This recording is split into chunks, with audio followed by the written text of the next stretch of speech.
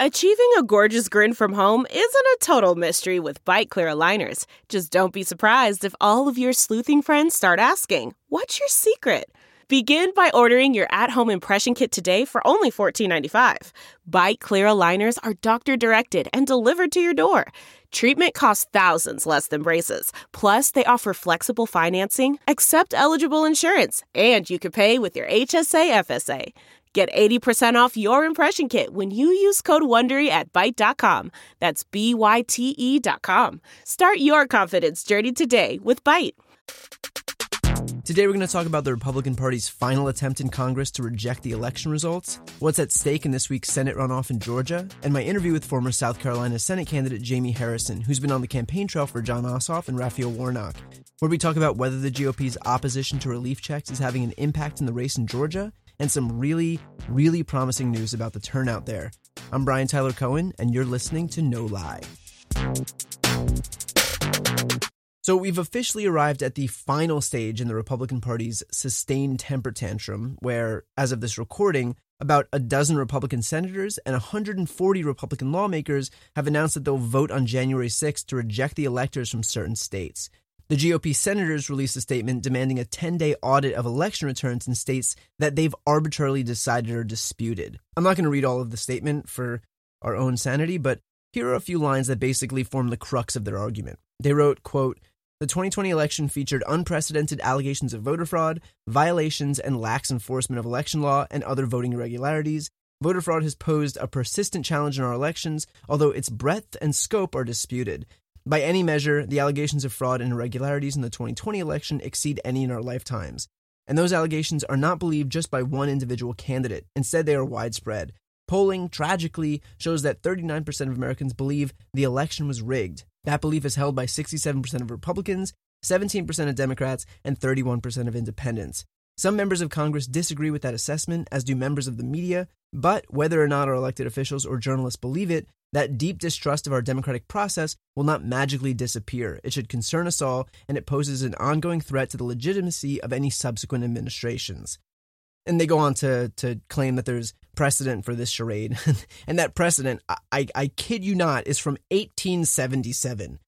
Really compelling stuff. I don't see how we can just pretend the Hayes-Tilden presidential race never happened. Okay, so the point I want to make from that paragraph is that they cite the statistic that 39% of Americans believe the election was rigged as if that's proof that the election was rigged. But here's the thing. They believe the election was rigged because Republicans keep saying it was rigged. The GOP has spent months telling people the election was stolen, and now they're literally citing the fact that people believe them as their evidence. I mean, this is the most obvious scheme. They think that they can manifest this conspiracy theory into reality by pointing to how many people believe the conspiracy theory. That's not proof that anything was rigged. That's proof that the GOP is engaged in a disinformation campaign, and they've brainwashed people into thinking that there was fraud despite there being no evidence of fraud. Polling doesn't prove fraud. Proof of fraud proves fraud. And I don't think I need to tell anyone this, but there is no proof of fraud. Not in any of the 60 cases that were taken to court, not according to the DOJ, the DHS, Republican governors and secretaries of state, voting systems companies, no one. So I want to make one thing clear and assuage any fears here. This won't have any material impact on the election. In order for a state's presidential vote to be thrown out, a majority in each chamber has to agree to the objection. Democrats hold the majority in the House, and even though Republicans have a slim majority in the Senate, a number of Republican senators have already come out against the charade. The worst case is that there can be up to 2 hours of debate to each state's results before members vote. So January 6th will be long and annoying, and we'll have the privilege of watching the Republican Party devolve yet further down this authoritarian rabbit hole as part of their lunge to the far, far right. But Donald Trump will leave office on January 20th. What this is, in reality, is a bunch of different people all undermining democracy with the ultimate goal of helping themselves. Like, Trump's goal is obvious. He's trying to stay in power. Meanwhile, you've got Josh Hawley, who was the first Republican senator to announce that he'd object on January 6th, who's clearly running for president in 2024. Same with Ted Cruz, who's quote-unquote leading the faction of 11 Republican senators to call for an emergency 10-day audit. The rest of them are clearly trying to curry favor with Trump and his base, raise their profiles, whatever. But the through line is that they're all looking out for themselves, and they're doing it at the expense of our democracy. And I mean, just think about that for a second. The people jockeying to lead the country on the right are doing so by most loudly trying to destroy its foundation. And to think these people ever invoked, like, the Constitution and the Founding Fathers and the rule of law, when clearly none of those things matter. It was only about their own ambition. They're not running to protect the Constitution. They're running in spite of it. So look, I know that there's some people who think that Biden's going to take office and it's just going to snap back to the pre-Obama days. But if this is the GOP before Biden even takes office, if this is how they're trying to position themselves for 2024 now, do you really think it's going to get better? Do you really think the goal here is bipartisanship, like working to govern for the people? No, it's going to be virtue signaling and bad faith attacks and undermining trust in our systems so that they can hopefully exploit those systems when they run for president. And I know Biden's whole thing is that he'll come in and get Republicans to work with him. And I mean, look, do I hope that's the case? Absolutely. But my personal opinion is that it's naive to think that these people who are openly, proudly broadcasting their utter contempt for democracy are interested in anything other than selling their own little brands of Trumpism for the next 4 years so that they themselves can become president. It's not about helping anyone or fixing anything or governing. It is about holding power, period. And by the way, this is a party-wide phenomenon. The GOP isn't even pretending anymore to stand for anything. Like, I don't think I've been shy about how Democrats have a pretty serious messaging problem, but in the last few months, I don't think you can have a clear indication that while one party is trying to govern, the other party has been solely focused on baseless temper tantrums and fear-mongering about straw men. Like, okay, here's a clip from a debate I had with Tomi Lahren a couple weeks ago on Fox LA's political show called The Issue Is, hosted by my friend Alex Michelson. I think this should explain pretty clearly the difference in both parties' agendas. Georgia runoff, a lot at stake there. It's going to determine control of the Senate. Big picture, what's the biggest difference for the country if there's a Democratic control versus Republican control? Brian, quick take to you. Sure. If Democrats control the Senate, guarantee you the first order of business is going to be relief to the American people, stimulus checks, $15 minimum wage, federally decriminalized marijuana, expanded access to health care, which is especially important now with this pandemic, and codifying protections for women's reproductive rights, which I know Tomi supports, even if she advocates for a party that is actively trying to strip her of those rights. Tomi, biggest difference if Republicans stay in control? If Republicans stay in control, then we are able to keep socialism from knocking on our door. I mean, it's still going to be a fight, but at least if we maintain control of the Senate, at least we can keep socialism pushed back. So I think I was pretty clear about the fact that what we're fighting for on the left are things that, I believe will have a pretty decisive impact on people's lives. And yet all Tomi could muster with regard to why Republicans should be in charge is, socialism. That's it. It is the same tired fear-mongering that we've heard for years. But the reason that Republicans have to scare their voters is because they don't actually have an agenda that's worth promoting. Like, what are they going to say? Vote for us and we'll give millionaires and billionaires a tax cut? We'll strip women of their reproductive rights? We'll make sure that you don't get relief checks amid the pandemic that we helped exacerbate because we don't believe in science? Of course they can't say that. So instead, they'll just fear-monger and warn about socialism and Marxism and communism and migrant caravans and rapists and drugs and wars on Christmas and Christianity. It is demagoguery. Watch an hour of Fox News, or OAN or Newsmax, and come back and tell me something that the GOP stands for that isn't fighting back against imaginary wars with the left that the left didn't even know it was fighting. And nowhere is that more apparent than this Senate runoff in Georgia. Because, at the risk of repeating myself, here's what's at stake with the Senate race. Democrats winning these races means $2,000 stimulus checks for all eligible Americans. It means decriminalizing marijuana. It means expanding healthcare. It means raising the minimum wage. It means protections for voting rights. And it means bold, aggressive climate change protections. Tangible, impactful changes. And meanwhile, the Republican strategy? Well, here's Kelly Loeffler summing up her agenda. The Democrats want to fundamentally change America, and the agent of change is my opponent, radical liberal Raphael Warnock. My opponent, radical liberal Raphael Warnock. Radical liberal Raphael Warnock. Radical liberal Raphael Warnock. Radical liberal Raphael Warnock. Radical liberal Raphael Warnock. Radical liberal Raphael Warnock is a socialist. Radical liberal Raphael Warnock. Radical liberal Raphael Warnock. Radical liberal Raphael Warnock. Radical liberal Raphael Warnock. Radical liberal Raphael Warnock is their agent of change. That's the whole platform. Vote for us because, those guys are radicals. Right. The Democrats are radicals, not the party currently lining up behind a coup to keep a president in office despite losing the last election by 7 million votes and an electoral college margin of 306 to 232. No, that party's totally fine. It's the party that's trying to make sure people have health care during a pandemic that's radical. Got it. So I think that's a good time to segue to my interview with former South Carolina Senate candidate Jamie Harrison, who's been on the campaign trail for Jon Ossoff and Raphael Warnock in Georgia, and who can speak firsthand about whether this messaging is finally coming through ahead of Tuesday's election and what turnout is looking like so far. So here's Jamie Harrison. All right, today we have former Senate candidate in South Carolina and surrogate for Jon Ossoff and Raphael Warnock in Georgia. Thanks so much for coming on. Thank you so much for having me. I guess before we begin, tell us a little bit about what you've been doing in Georgia. Yeah, shortly after my election, I decided to dust myself off and get back on the bike and launched a new PAC called the Dirt Road PAC, which is focused on going to communities and areas and states like Georgia, and Georgia's very similar to South Carolina, that have been neglected for the past decade or so and really need some investment. And so our first initiative was to help out my two friends, Raphael Warnock and Jon Ossoff. We have raised almost $1 million to benefit their campaigns.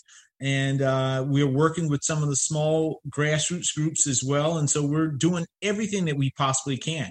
I have some personal affinity for Georgia because that's where my mom lives. My sister's there. My niece and nephew are there. Many aunts and uncles are also in Georgia. And so they're our next door neighbor to the west. And I'm going to try to do everything I possibly can to make sure that Jon and Raphael are successful, because it helps not only Georgia, but it helps America.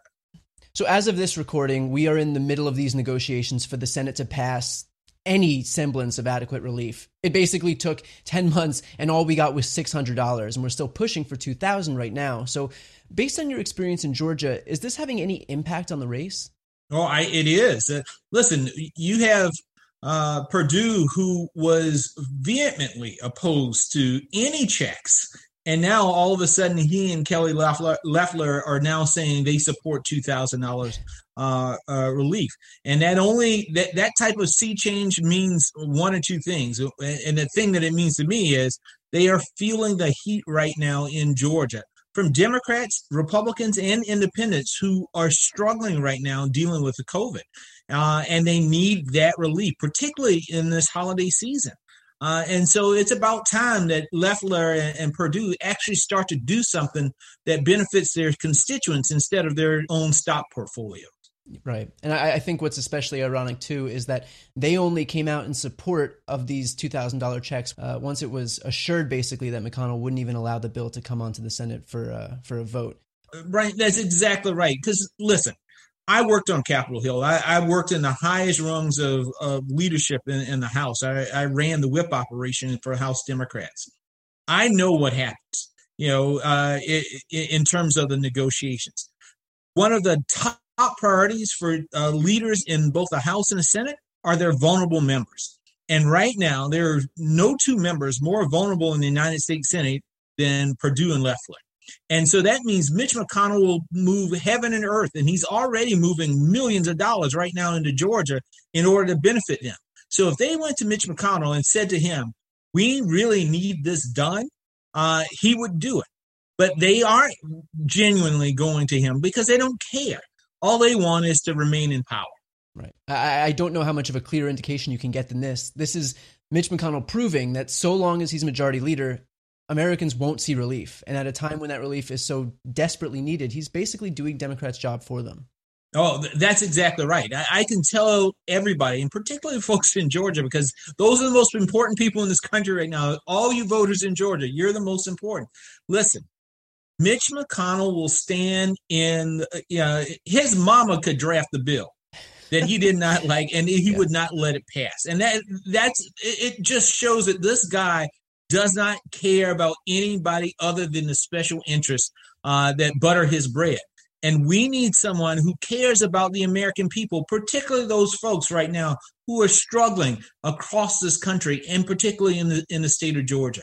And as long as he is the majority leader, he will be the grim reaper of legislation, good legislation that helps people in the United States Senate. And we don't need that. We need someone who will work with Biden in order to get things done for all of our people. And Mitch McConnell just doesn't fit that bill. So aside from relief, what issues in particular seem to be resonating with voters in Georgia? Well, I think the three issues that Jon Ossoff has been running on and had a tour across Georgia: healthcare, jobs, and justice. Those are huge issues for people, particularly folks who will support John and Raphael in this election. We know the devastating impact of the coronavirus on our health, but even before the coronavirus came to our shores, people were struggling in terms of healthcare. Georgia is one of those states similar to South Carolina that did not expand Medicaid. And as a result, many of their rural hospitals have closed over the past few years, which has a devastating impact on not only Democrats, but Republicans and African Americans and white voters and Hispanic voters, on all of these voters living in those communities. We need someone who can go to the United States Senate and work on improving healthcare. John and Raphael will do that. Jobs. We see right now that the unemployment is still lingering, and particularly in communities of color. And they are the folks that are unemployed right now. They're on the verge of being evicted from their homes. And so we need senators who understand the impact that this virus has had and is going to do everything they possibly can to bring jobs back to these communities. And of course, justice. Georgia has been in center of seeing how injustice can impact communities, in particular communities of color. We need to have a Civil Rights Act, a Voting Rights Act. We need to make sure that we're protecting the right to vote, but also protecting the lives of folks as well. And I know that John and Raphael will work on those things so vehemently when they're in the United States Senate. So I'm a data nerd, so I want to talk about some numbers now. Yeah. Can you speak about the fact that, so many new voters were registered from the general to the runoff? I believe we have 76,000 new voters between the general and the runoff between November and now. And what I'm told, they're overwhelmingly young, with 56% of them under the age of 35. And most of it, I think disproportionate, these are people of color. Right. And so, that bodes well for Jon Ossoff and Raphael Warnock. And the turnout right now that we're seeing in Georgia is just unbelievable. They have broken the record for the most votes in a runoff election. I think it was like 2.1 or 2.2 million. They've gotten over 2.5 million votes thus far, and early vote is still happening. So those numbers are only going to get larger, and that's just a good sign for Jon Ossoff and Raphael Warnock. But my warning to all of them, I beat Lindsey Graham with the early vote here in South Carolina. I went into Election Day with 150,000 vote lead over Lindsey. You can't just rest your laurels on early vote. You also got to make sure that you turn the vote out on Election Day, and that's as equally as important as getting these votes up on the board as early as you possibly can. Well, at least for these early numbers, I mean, what would you attribute these changes to? Like, how are we able to, mobilize another nearly 100,000 voters that weren't mobilized even in November? Yeah, and partly in the early vote, I think they're saying that the African Americans in particular, people of color more globally, are turning out at a higher level than they did at the presidential level just in past November. I think part of what you're also seeing here is they didn't do a lot of canvassing in Georgia on the Democratic side going into the November election. It was the same thing here. We didn't start canvassing until October in South Carolina. That really makes a difference. That's such an important component of how Democrats turn out the vote, is having people be able to communicate on a personal level with voters. And they are doing some COVID-safe canvassing right now, and I think that is really helping to make a big difference. Totally. Well, on the messaging front now, are there lessons that we're learning in Georgia that, by virtue of getting a second chance to win this election, have been different? Like, what's the best way to reach voters that we maybe failed to reach in November? Well, the canvassing part, I go back to that. I think that is that is really making a key difference. You're also seeing an investment, and we're doing this also, investing in some of these small grassroots organizations and groups in many of these rural areas. That's just as important. We want to make sure that we turn out the vote in Atlanta because that's the heart of the Democratic vote. But you got a lot of Democratic vote in these rural counties, and that is also very, very important. Luckily, John and Raphael and the Georgia Democratic Party, along with the efforts that we see from Stacey Abrams and Fair Fight and Black Voters Matter Fund, all of these groups are also concentrating their effort on making sure they're on Black radio, making sure that they are getting their message out to gospel stations so that they can get into these areas and communities where it may be much more difficult to canvass. And so having those resources is just crucial to making sure that that outreach takes place. So out of the George Floyd protests came the Defund the Police movement. And on one hand, that movement was effective enough to lead to a massive spike in registrations for young people and people of color. At the same time, it's been condemned by people representing more white moderate districts. So with media getting nationalized now and the ability to shape our messaging on a local level kind of disappearing, how did Democrats cater to both working class whites in the Rust Belt and young Black activists in places like Georgia and South Carolina, knowing that certain messaging that works in one place might actually be counterproductive in another? Well, that's part of the needle you thread when you have a coalition like we have in the Democratic Party, which is the diversity. I believe that diversity is our greatest strength, but diversity comes with some complications and complexities. Because even on the issue of the defund the police, I can tell you older African Americans are not very sympathetic to that type of message. And so one of the lessons that I've learned in politics is this: when you are explaining, you're losing. And what is very, very important for us to do as a party is to make sure that the messages that we have and that we promote and that we put out there are clear, that they're concise, and that they go directly to the issues that people are dealing with. Jon Ossoff and Raphael Warnock want to make sure we tackle this issue of injustice. They want to make sure that people feel safe walking down their streets, interacting with the officers that are committed to protecting and serving their communities. And they're going to work on legislation to make that happen. And they've been clear and they've been concise with that. And I think we have to continue that effort to make sure that folks, regardless if you're in a majority white suburb or if you are in a majority Black community in Atlanta, that you understand what we as a party stand for, what we're fighting for, that we see you, that we hear you, and that when we go to Washington, D.C., we're going to work on your behalf. The one thing that that is true is Kelly Loeffler and David Perdue are not working for you. They're working for their stockbroker and making sure that their portfolio is sound.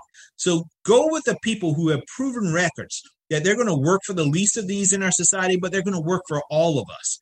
And that's what we get with Raphael Warnock and Jon Ossoff. On a personal note, Jamie, what's next for you?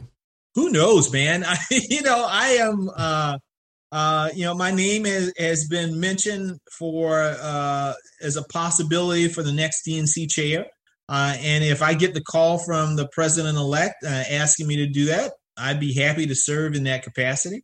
But if not, I'm going to continue my effort to rebuilding the Democratic Party across this country in every state, regardless if it's red, purple, or blue. I believe that we need to make sure that we have good candidates that are out there that are running, and that folks understand that we haven't forgotten them, that we're going to fight for them, and that we're invested in their well-being, and that they and their kids and their family members can live the American dream. Yeah, and I think, the initial reaction with someone like Stacey Abrams was to kind of scoff at the idea that she was going to, pull back the reins and kind of work to do exactly what you were saying in the state of Georgia. And now look how important that's become. So that's exactly I think right. that, we definitely can't overlook that. So one last question for you. What's the message for those still on the fence or those still deciding whether to vote at all in Georgia? Well, I think those folks should really take a look at their senators, because in essence, this is a referendum on them and the job that they have done. And the question that they have to ask is this: Do you honestly believe that Kelly Loeffler and David Perdue are fighting for you? Do you honestly believe that they are working on behalf of your family? Do you honestly believe that they're trying to build a bridge to the future to make sure that your kids have all the resources that they need in order to do well? You have in Georgia right now communities where there is no broadband. You have in Georgia right now communities that have no hospitals. You have in Georgia right now people who are standing or sitting in their cars for soup lines and all. And the question is, what is Kelly Loeffler and David Perdue doing in order to address that? And the only reason why they are talking about these issues right now, if they talk about them at all, is because they are being pressured to do so by the folks who do care about these issues. And that's Jon Ossoff and Raphael Warnock. So just think about, in our time that we need help the most, we need to make sure that we have senators that are fighting for us, that are in our corner, that are working for us, that we don't have to tell them that we need their help because they are so integrated into our neighborhoods and our communities that they know that we need help. That's the difference that you get with Raphael Warnock and Jon Ossoff. Well said. All right, Jamie, thank you so much for taking the time. I really appreciate it. Thank you for having me. Thanks again to Jamie Harrison. Now, let me just say before I go that if I'm lucky enough to be reaching anyone in the state of Georgia, or if anyone listening has friends or family or anyone there who hasn't voted yet, please do your part and reach out and make sure those ballots are cast for Ossoff and Warnock. It's not just about sending a message to the GOP that this authoritarian fever dream has consequences. It's about helping ourselves. And now more than ever, we need it. That's it for this week. Happy New Year, and here's to hoping that I come to you next time with 2 more Democratic senators from Georgia. You've been listening to No Lie with Brian Tyler Cohen, produced by Sam Graber, music by Wellesley, interviews captured and edited for YouTube and Facebook by Nicholas Nicotera, and recorded in Los Angeles, California. If you enjoyed this episode, please subscribe on your preferred podcast app, feel free to leave a 5-star rating and a review, and check out BrianTylerCohen.com for links to all of my other channels.